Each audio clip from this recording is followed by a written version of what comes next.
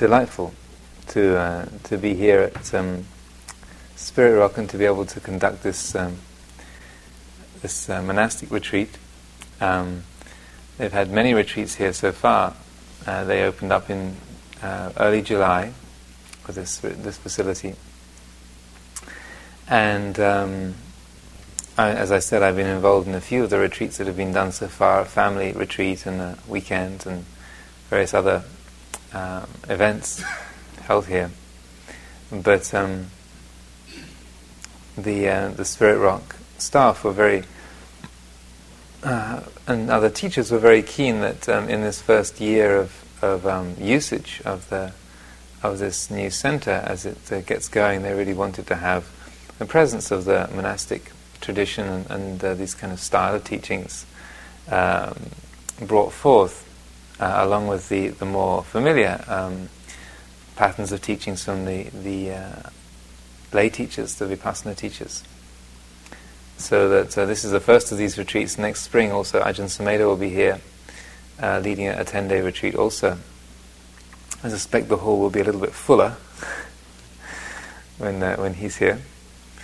But I thought it might be helpful to talk a little bit about what the monastic style of practice is about, how monasteries function and so forth. Some of you are very familiar, have done retreats with us before, have stayed up at our monastery in Mendocino or in other monasteries in Thailand or Sri Lanka or Britain, other places. But I know that many of you are very unfamiliar with this approach, and so I thought it might be helpful to give a bit of background. Also, since we build this retreat as 10 days in the monastic life, I don't know if a few of you thought maybe you were going to be handed a razor and a set of robes when you signed in, but rest assured.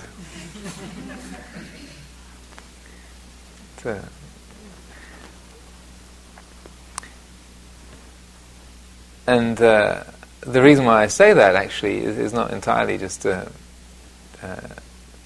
to be humorous, but it's very common for people not to understand at all how monasteries function in the Buddhist world, particularly in the southern Buddhist countries. And that there's a kind of view that exists in the West, a kind of half-conscious idea of a monastery being this little spiritual enclave where when you want to forget the world, you go and lock yourself into this little cloister. You shut yourself away. You change your appearance. You take off your hair, or you cover it up, and you put on robes, and you are then you've left the world, quote unquote, and all its cruelties behind, and you live in this little sanctified space, and nothing nasty touches you again. And you spend your days pottering about, getting more and more holy until, as it was said in one book, until you deliquesce softly into nibbana. Riding on, and of course all monks and nuns ride around on little purple clouds and just sort of smile serenely to each other as we glide by in our seamlessly devout and holy way. You can tell that this is obviously a joke. That and the way that monasteries function, particularly in the Buddhist world, is far from the idea of a spiritual enclave. Now, within the Christian tradition, in particular, that style of enclosure is a particular form of spiritual practice, and if that's used skillfully and wisely, then of course it can too bring great benefits. But within the Buddhist world, that's not the point or structure or manner of functioning of a monastery. Within Buddhist countries and Buddhist tradition, the monastery is everybody's place. So it's not like, that's why, for 10 days in the monastic life doesn't mean taking your hair off and putting on robes. It means, you with all of your hair and your moustaches and your colored blankets and your ordinary ways and clothing, come and stay in the monastery for a few days, because the monastery is everybody's place. So it functions as a kind of a cross between a commune of particularly committed spiritual seekers, a community center, family counseling center, a meeting place. Often in many of the Buddhist cultures, the monastery is like the town hall. It's like where you have your village meetings, the town meetings, where all the kind of important affairs get discussed, where community decisions get made. So it's like actually the spiritual heart of the community. It's by no means a little separate group of people trying to live away and apart from everyone else. It's like a spiritual watering hole, spiritual resource for everyone.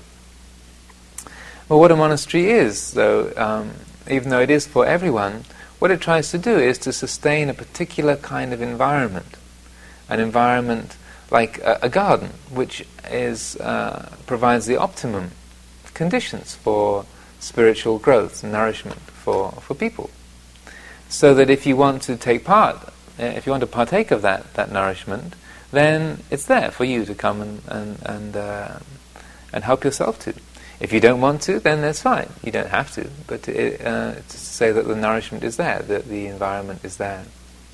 So that a monastery is a place where you have, say, a community of people who are committed to this particular pattern of training, but they might have been there for 10 years, 20 years, 5 years, a year, 6 months, a week.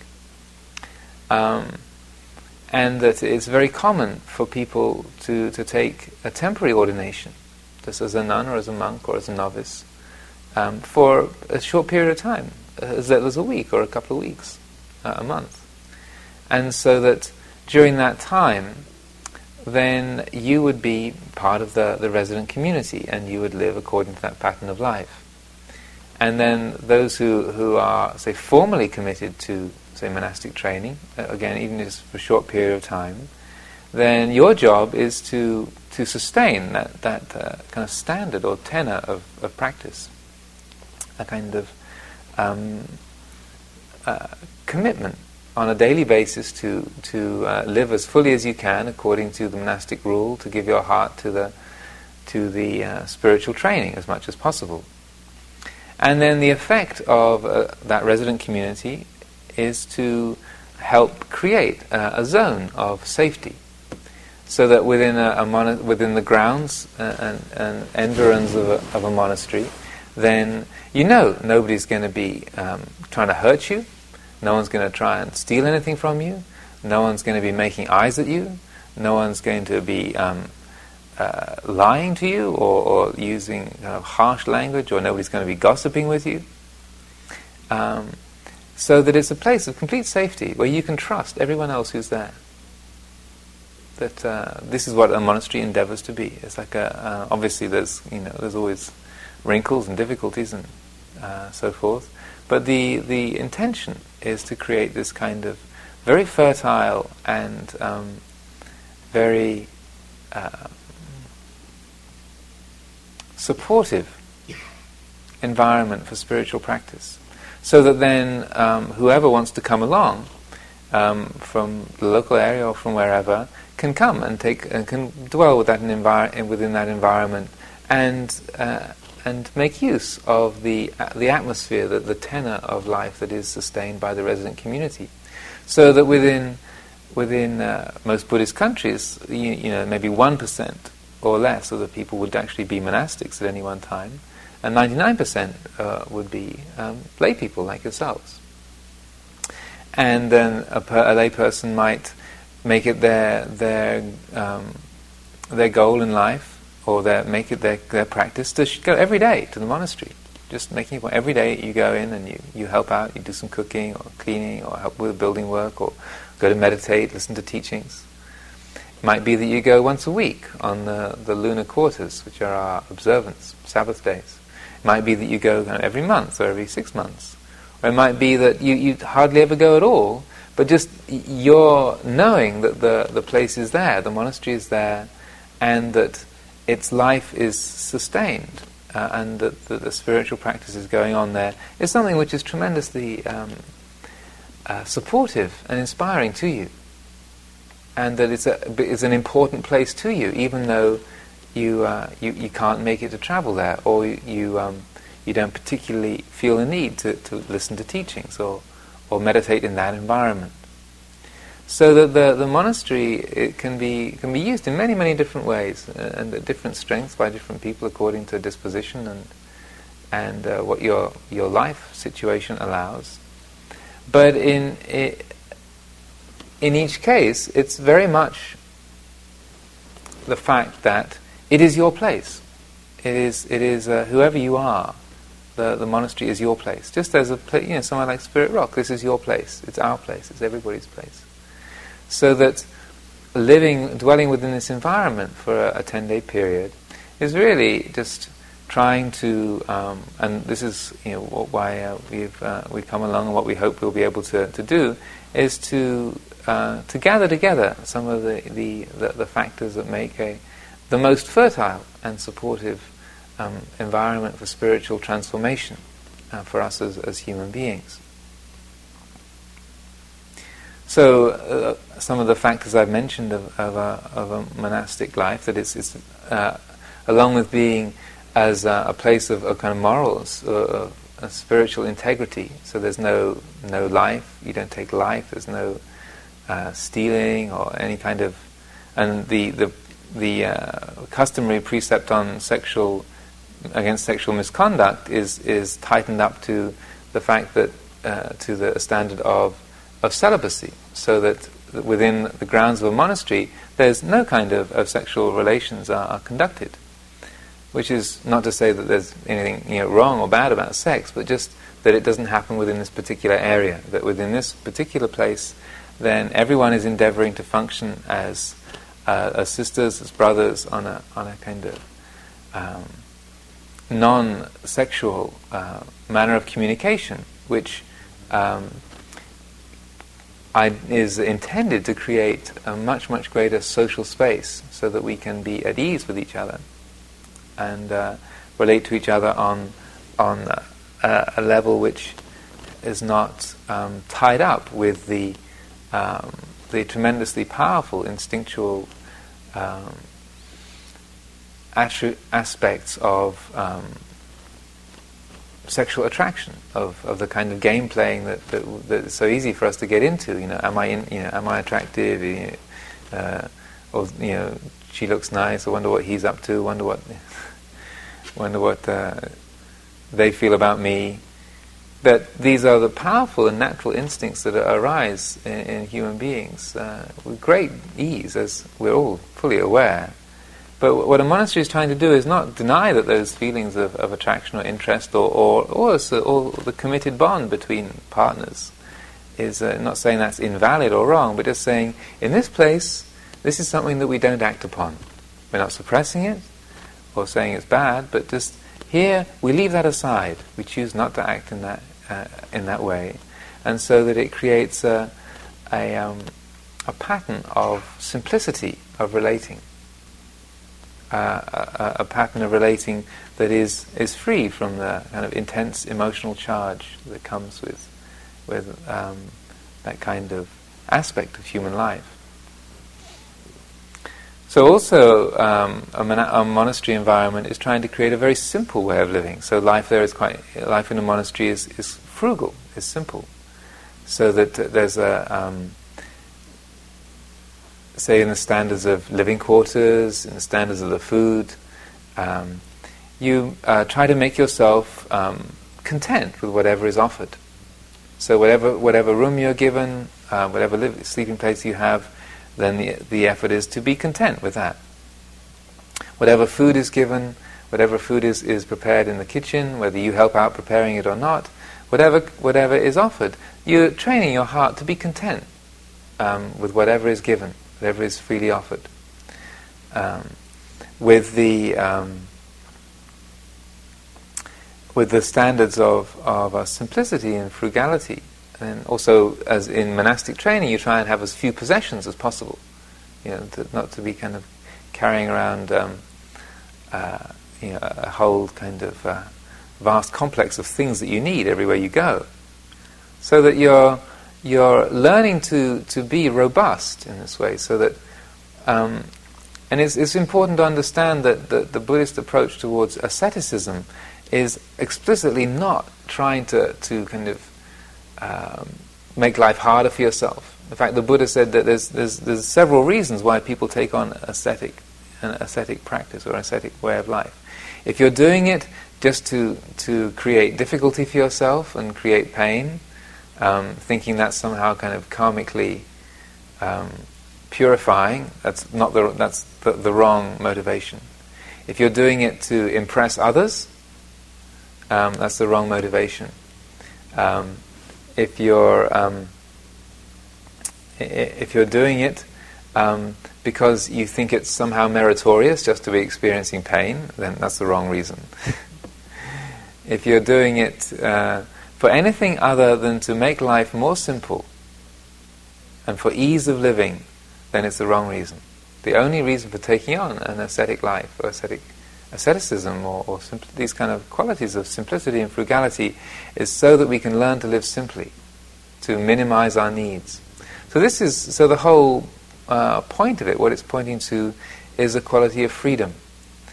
So that, and we know for ourselves, all of us have that experience. The more adaptable we are, the less difficulty and struggle that we create. When the heart can say, "Oh, that's okay, I can manage with some of that," or I can do without that, that's okay, it doesn't matter, I'm fine. Then how free and how easy life is. And it's when we get really particular, or I like this, or I can't stand that, or I want more of this, or ooh, I don't like that, or I wish you put a bit more garlic in that, or you kind of don't really know how to make any toast around here. I really have to tell them that my brand of tahini. They really should know better in this place. That's the fussy mind is the suffering mind, and that so that the standard that is offered in a monastic training is one of the heart of gratitude for whatever is offered. So our training as monastics is to receive with appreciation whatever is offered to us as food or as drink or as medicine. That to be content with that. Like when you're ordained, the deal that you cut when you're ordained as a nun or as a monk is that, okay, from this time on, I will be content with whatever kind of scrap cloth or rags are given to me to make some robes out of. I will be content with that. Whatever food I'm given as alms food, whatever lands in my bowl is good enough. Any kind of a dwelling place, living at the root of a tree, in fact, is the standard that you take. If I have no other dwelling, no other shelter than just living under the root of a tree, that's good enough. And then for medicine, whatever kind of basic natural herbal medicines are available, then I'll make myself content with that, whatever is offered in terms of medicine. Actually, if you want the straight scoop, the standard for medicine is fermented urine. If there's no other medicine available except for urine, fine. That's good enough. So you deliberately set your standard at the lowest possible standard of living. So then everything else is extra.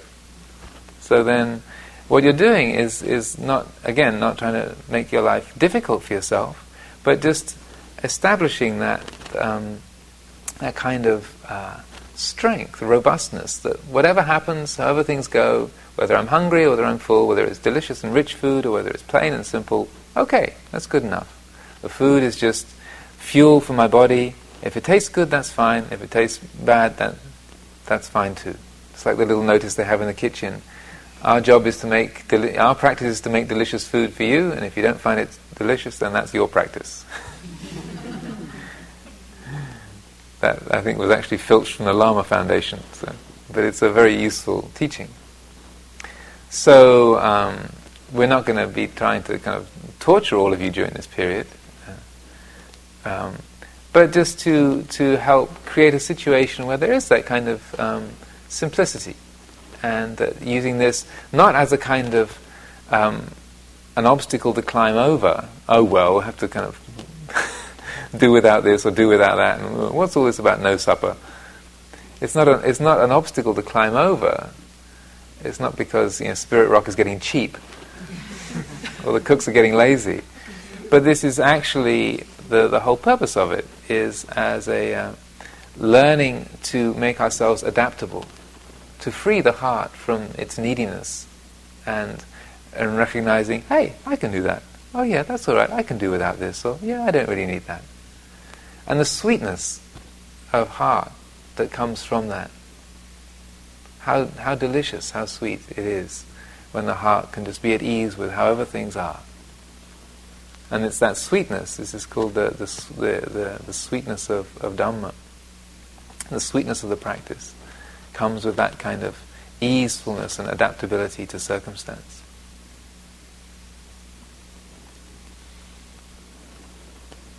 Also, another aspect of the monastic tradition is the whole kind of ceremonial and formal quality that comes with it. You will have noticed that we're not all wearing jeans and t-shirts, and that the whole devotional side of the practice is not a central feature within traditional monastic practice, but it's a very consistent feature. So that all of the every morning and evening there's have a period of devotional chanting and bowing, and also during this time we can give you the approved or the sort of standard bowing model, the standard Theravadan prostration, just so that you don't have to be trying to figure it out on your own. But again, this is a quality that's not just a sort of vestigial organ of Asian Buddhism that we just sort of carry, that just kind of carries on like an appendix that has no particular function, but we just do it because we do it because we do it. But it too has a very strong purpose, a significant purpose within spiritual practice, and the element of faith and devotion is not something that you can just conjure up out of thin air, but it's something that we can cultivate, that is really feeding the whole emotional sense. It's like cultivating our emotional life, not just in terms of being towards other human beings, but cultivating wholesome and positive emotional states towards our own spirituality, towards that in the universe which is pure, which is noble, which is true, which is of immense worth. And that the process of chanting, of bowing, is, say, arousing those very positive emotional states of spiritual aspiration, noble intention, and the qualities of rejoicing, of honouring, of revering that which is truly good and pure, so that it's a side of Buddhist practice. It doesn't get a great deal of attention. Yeah, a lot of the time, because many of us have grown up in spiritual traditions or around spiritual traditions that are kind of forcing you to do this stuff, singing hymns and going to the synagogue and doing this, that, and the other, and getting scolded or walloped if you if you didn't do it right. And so we all have this sort of shuddering. Well, not all of us, but probably many of us have these kind of memories that have an accompanying shudder that go along with them, with the kind of formalities of religious life. But I think there's a strong sense of when Theravada Buddhism came into this country, a lot through the Vipassana teachers, there was a strong sense of not wanting to bring a lot of these Asian customs, all this bowing and chanting and robes and bells and smells and all of that stuff. We don't have, and also, very explicitly when this place was started, I saw a promotional film that they made. Just to tell a little story, this was a Santa Rosa retreat Ajahn Sumedho was leading back in 1990, and Howard Noodleman, who passed away a few years ago, was the president of Spirit Rock at that time. And at the end of the retreat, he asked to play this little promotional film that was being made for Spirit Rock and letting people know what it was and doing some fundraising for the place. And so in this film, you had the beautiful shots of the meadows here and the wildflowers and Jack Cornfield's sonorous voice doing its mellifluous thing in the background, saying, Spirit Rock, and we aim to be this kind of spiritual center and the teachings of the Buddha. And then it cut to some film of Ajahn Chah's monastery in Thailand, where Jack stayed for a couple of years as a monk, and which is our kind of home monastery. And the whole hall full of people all kind of bowing and chanting together in a big brass Buddha image, and everyone going, Yo so bhagava arahang sama sambuddho, and bowing down. And Jack saying, there's so much of Buddhism is associated with Asian customs and traditions, but we're not going to be doing any of that at Spirit Rock. And then went into this little spiel about how, in the West, this was something that we wanted to leave behind, and that people really wanted just the kind of the essential teachings of Vipassana Buddhism. Now, unfortunately, during this retreat, Howard Noodleman had major spiritual experience around chanting and bowing. So as he saw his own film playing in front of him, he began to writhe. It was very painful to see. He was like, oh no. He was suffering deeply, and as soon as the film finished, he was sort of flung himself at Ajahn Sumedho's feet, apologizing. I'm terribly sorry. We'll cut it out. We'll re-edit. Because it wasn't until he'd actually been in a situation where those practices were done, and with Ajahn Sumedho's explanations and in being informed with the whole kind of quality of wisdom and reflection, that he hadn't understood how they work or what they were really about. And when you look at it from the outside, it just seems like a lot of empty ritualism, and that I certainly shied away from and didn't have anything to do with.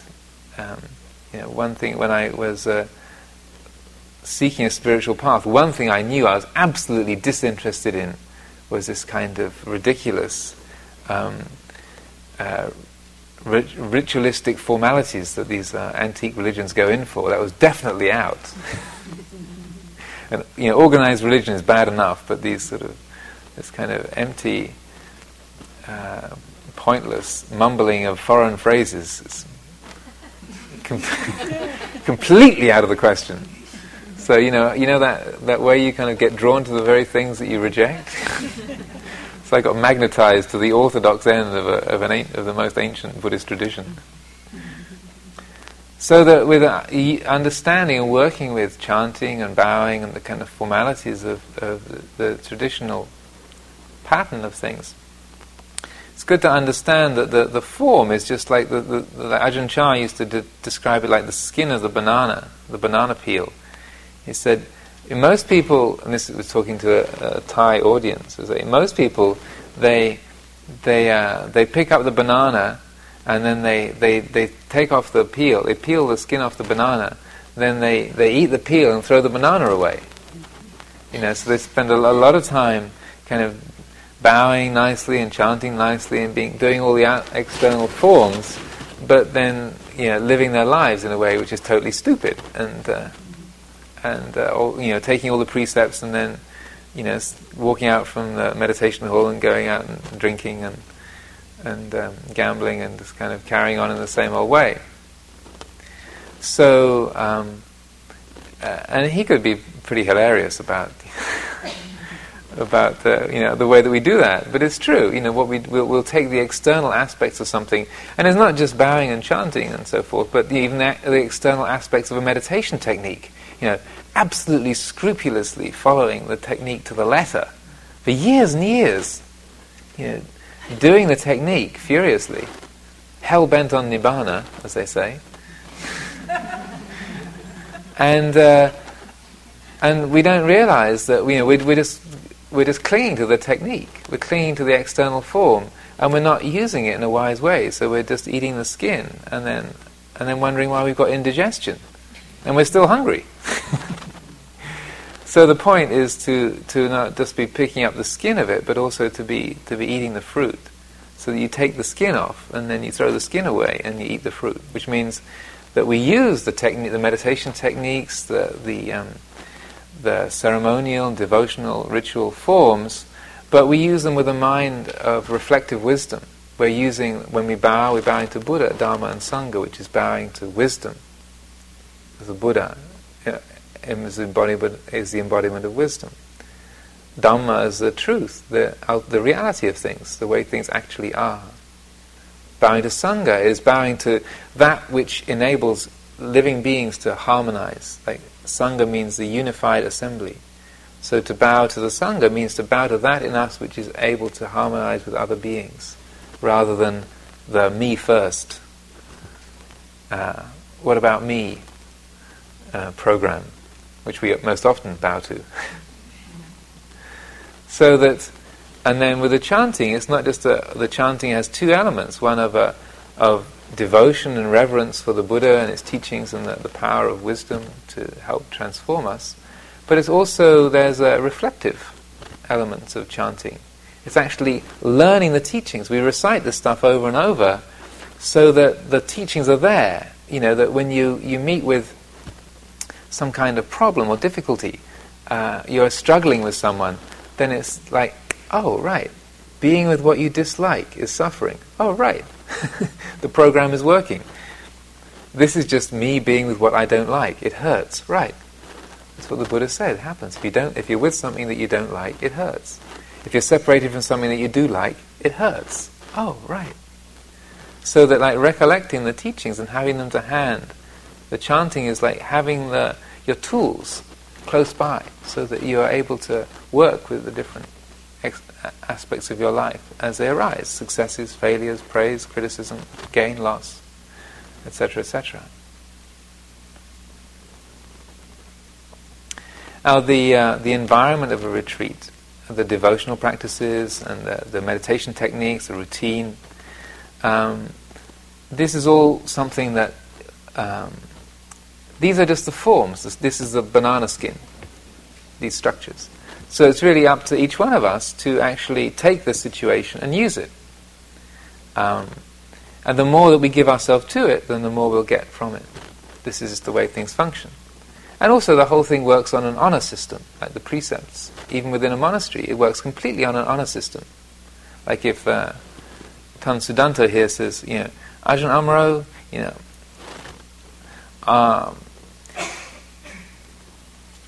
why did you come to my kuti, my cabin, and steal that candlestick? You've taken that candlestick of mine. I said, I didn't take a candlestick. He said, well, it's disappeared from my kuti, and so-and-so saw you walking down the hill with it, and so, I'm sure you took this candlestick of mine. I said, I didn't take it. And as long as I say I didn't take it, then it's the duty of the rest of the community to say, okay, well, if he says he didn't take it, then maybe the others were confused. They didn't see what they thought they saw. We'll have to take your word for it. Okay. So that unless I say, okay, well, you're right, sorry, I needed that for something or other.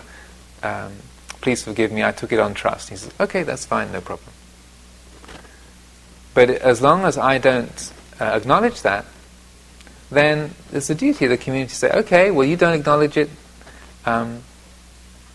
we'll have to take your word for it. Now, obviously, I don't want to go into a whole kind of thesis on the monastic rule, but that's the first response that we all have, is to trust each other.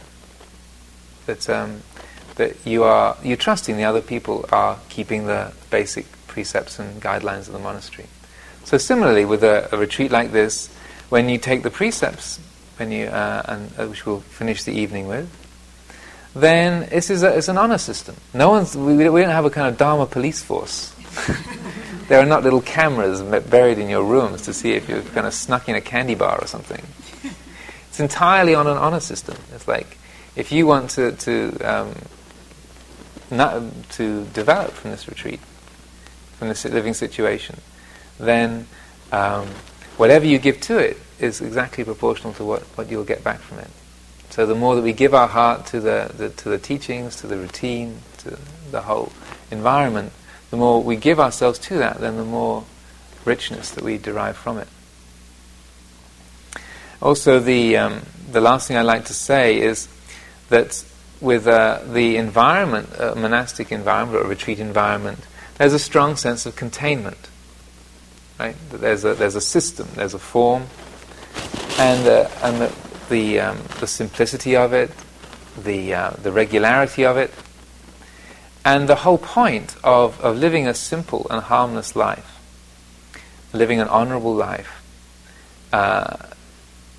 living a life that was based around routine and so forth, is so that we have the simplest possible backdrop.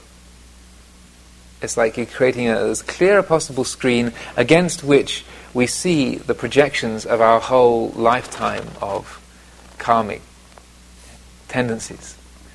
Our loves, our hates, our preferences, our fears, our desires, our inspiration, our creativity, our delight, our kind of nebulous mediocrity, whatever it might be. By creating this as simple a possible screen for that, then as it's all projected, as the days come and go and the different states of mind and feelings appear, then we're able to spot them, to know and to see them as clearly and as directly. Waves of fear, waves of excitement, waves of clarity and brightness and joy, waves of nameless terror, of aversion and anger. All of that will arise. And when that arises, particularly the negative or painful stuff, don't think you're getting it wrong. I mean, many of you are old hands, and you've been, the old warriors will know. It's like Ajahn Chah said, when you enter upon spiritual practice, you should expect to experience a great deal of friction and difficulty. That's not a sign that the practice is going wrong. It's a sign that it's working.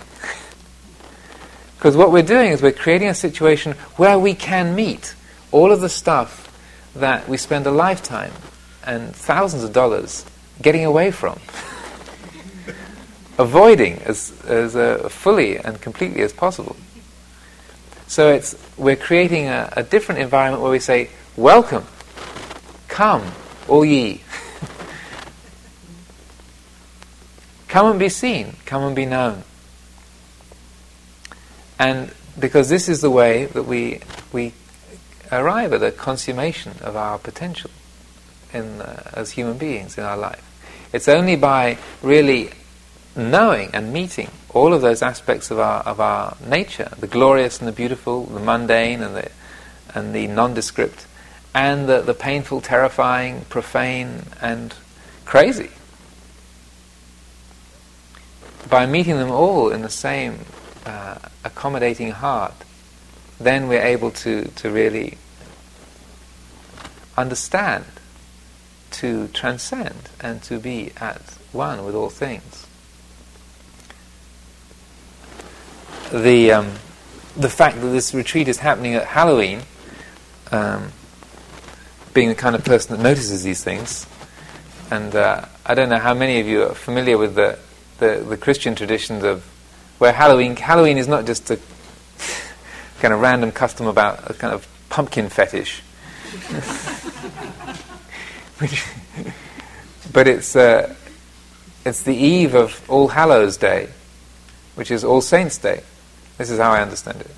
It's the festival day. It's like the kind of high impact, with the highest impact spiritual day, when all of the saints of the Christian Church are celebrated and honoured. So this is like the whole artillery battalion is out.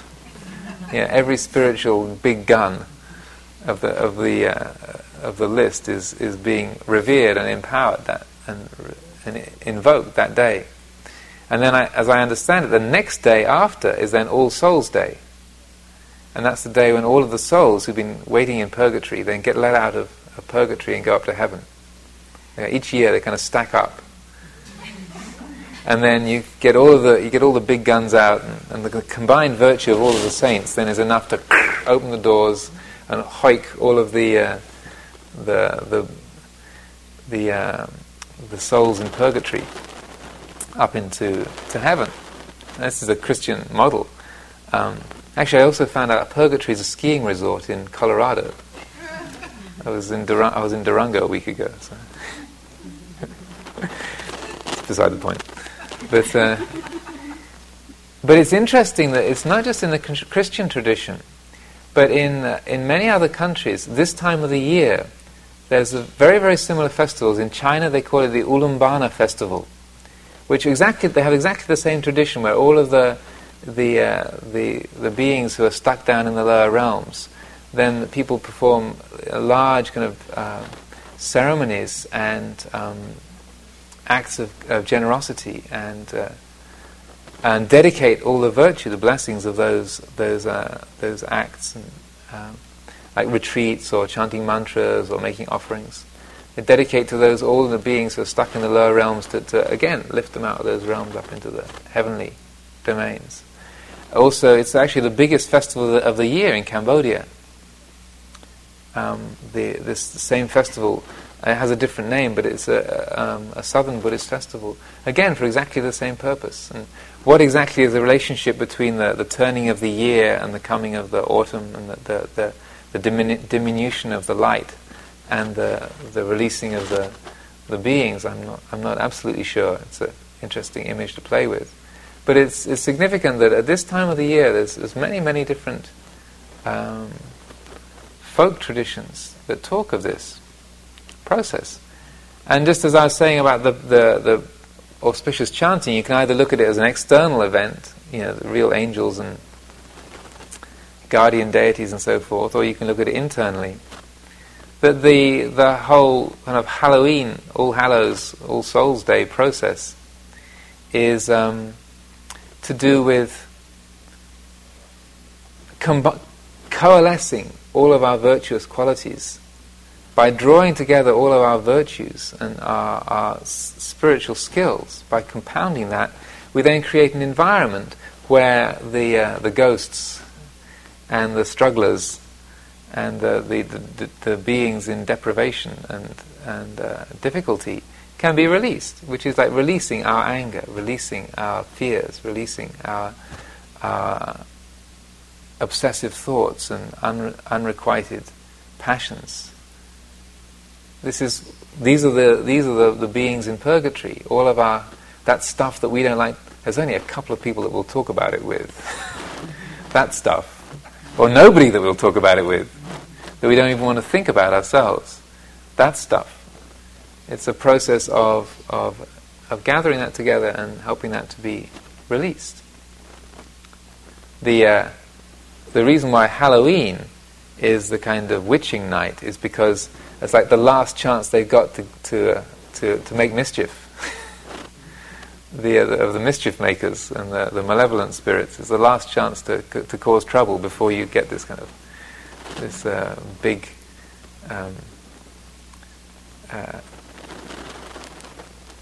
goodness festival happening. So it's the last chance to stir up a lot of trouble and make difficulties for people.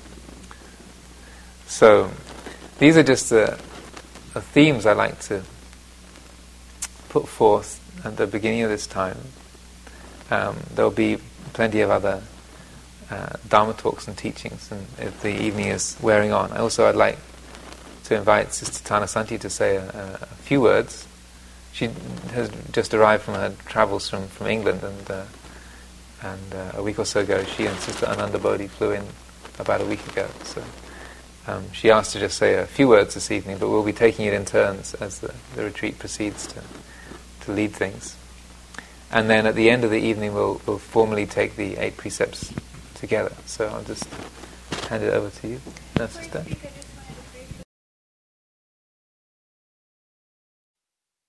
There's a nice feeling of fullness being here. I grew up in this Vipassana scene that Ajahn Amaro so affectionately speaks of. I was born in California, and the first 10 years of having any contact with Dhamma was very much in these Vipassana retreats that this video was describing.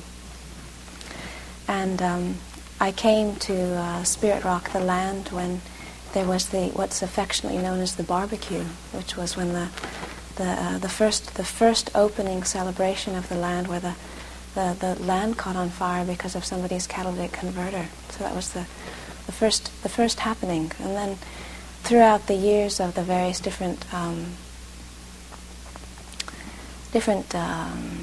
buildings and fundraisers and things like that, I just had an ear open as my own life was taking me to Asia and then taking me to England, and a clear interest in living this monastic life. And I remember I hadn't remembered until I just came back here that when I went to Asia, I took a camera with me and took a number of slides, and when I came back I showed a few slideshows. And one of the last things that I did before I went to England and to take novice vows was I showed a slideshow at the university campus and about my journey in Asia.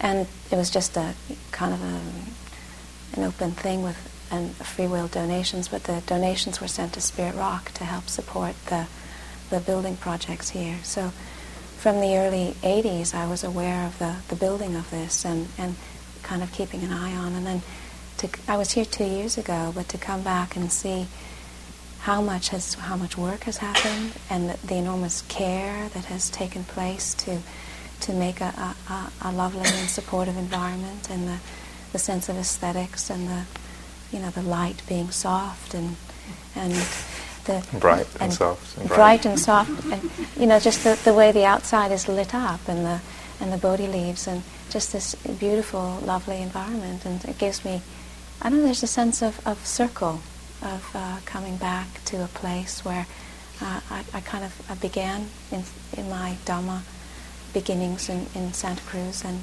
spent many years at the Angelus Center in Santa Rosa. And I was one of the people there was one of the beginning blessing festivals, to go up and tie a blessing on a tree. And I don't remember exactly what I said, but something about coming home here, that this is a place for people to come home. And so for me there's a sense of fullness, a sense of joy of being able to be here and to share this time together and to explore. It's an uncharted time of what will happen, but just to use the teachings and the various contexts as a way to come into our presence, to come into connection with our bodies, with what we actually feel, to allow the mind to settle and to feel some sense of stillness. And then in that stillness and in that collectedness, to bring about a sense of the presence of just knowing, of bearing witness to, of opening up and experiencing things as they are. And so there'll be plenty of times to go into the themes more and discussions more, but one of the things I was just thinking of before coming into this hall this evening was, in Buddhism there's often a description of emptiness. Emptiness is the innate sense of who we actually are. And yet my experience of realizing emptiness is actually fullness, coming into a sense of fullness, into a sense of presence and connectedness, and allowing the totality of what it is to be human. So on our diligence and our staying with the present moment and our connectedness to body and to experiences of mind where some stillness is developed, then to use that stillness and just bear witness to things as they arise, things as they are. to experience the sense of fullness, of wholeness, of what it is actually to be human. And of course the journey isn't always so simple, and Ajahn Amaro was talking quite a lot, and it's quite good actually to bring up the fact that some people have this idea that you go on a meditation retreat and it's actually blissful or peaceful, and for some rare beings, occasionally, every once in a rare moon, that actually is the experience. And for other people, it's actually a mixture of all kinds of things. So the sense of presence, of coming into connection with, and then the ability to be present with whatever it is that arises. And to trust that. To trust that just knowing things as they are is actually where our practice is. So I feel a sense of fullness and a sense of circle, a sense of completion somehow to be here tonight with all of you. Many new people I don't know, some old friends who I recognize. And looking forward just to these 10 days to see what evolves, what happens, and to see the way the Dhamma unfolds. So it's a beginning, and it's very good to begin things in the right way. And so to begin with the auspiciousness of chanting and blessings, and to begin with the clarity of precepts, of just establishing a container that actually is something we can trust. To begin with a clear determination to be present, to be upright, to be here. And then in those clear beginnings, then we have a container where we can see things as they unfold.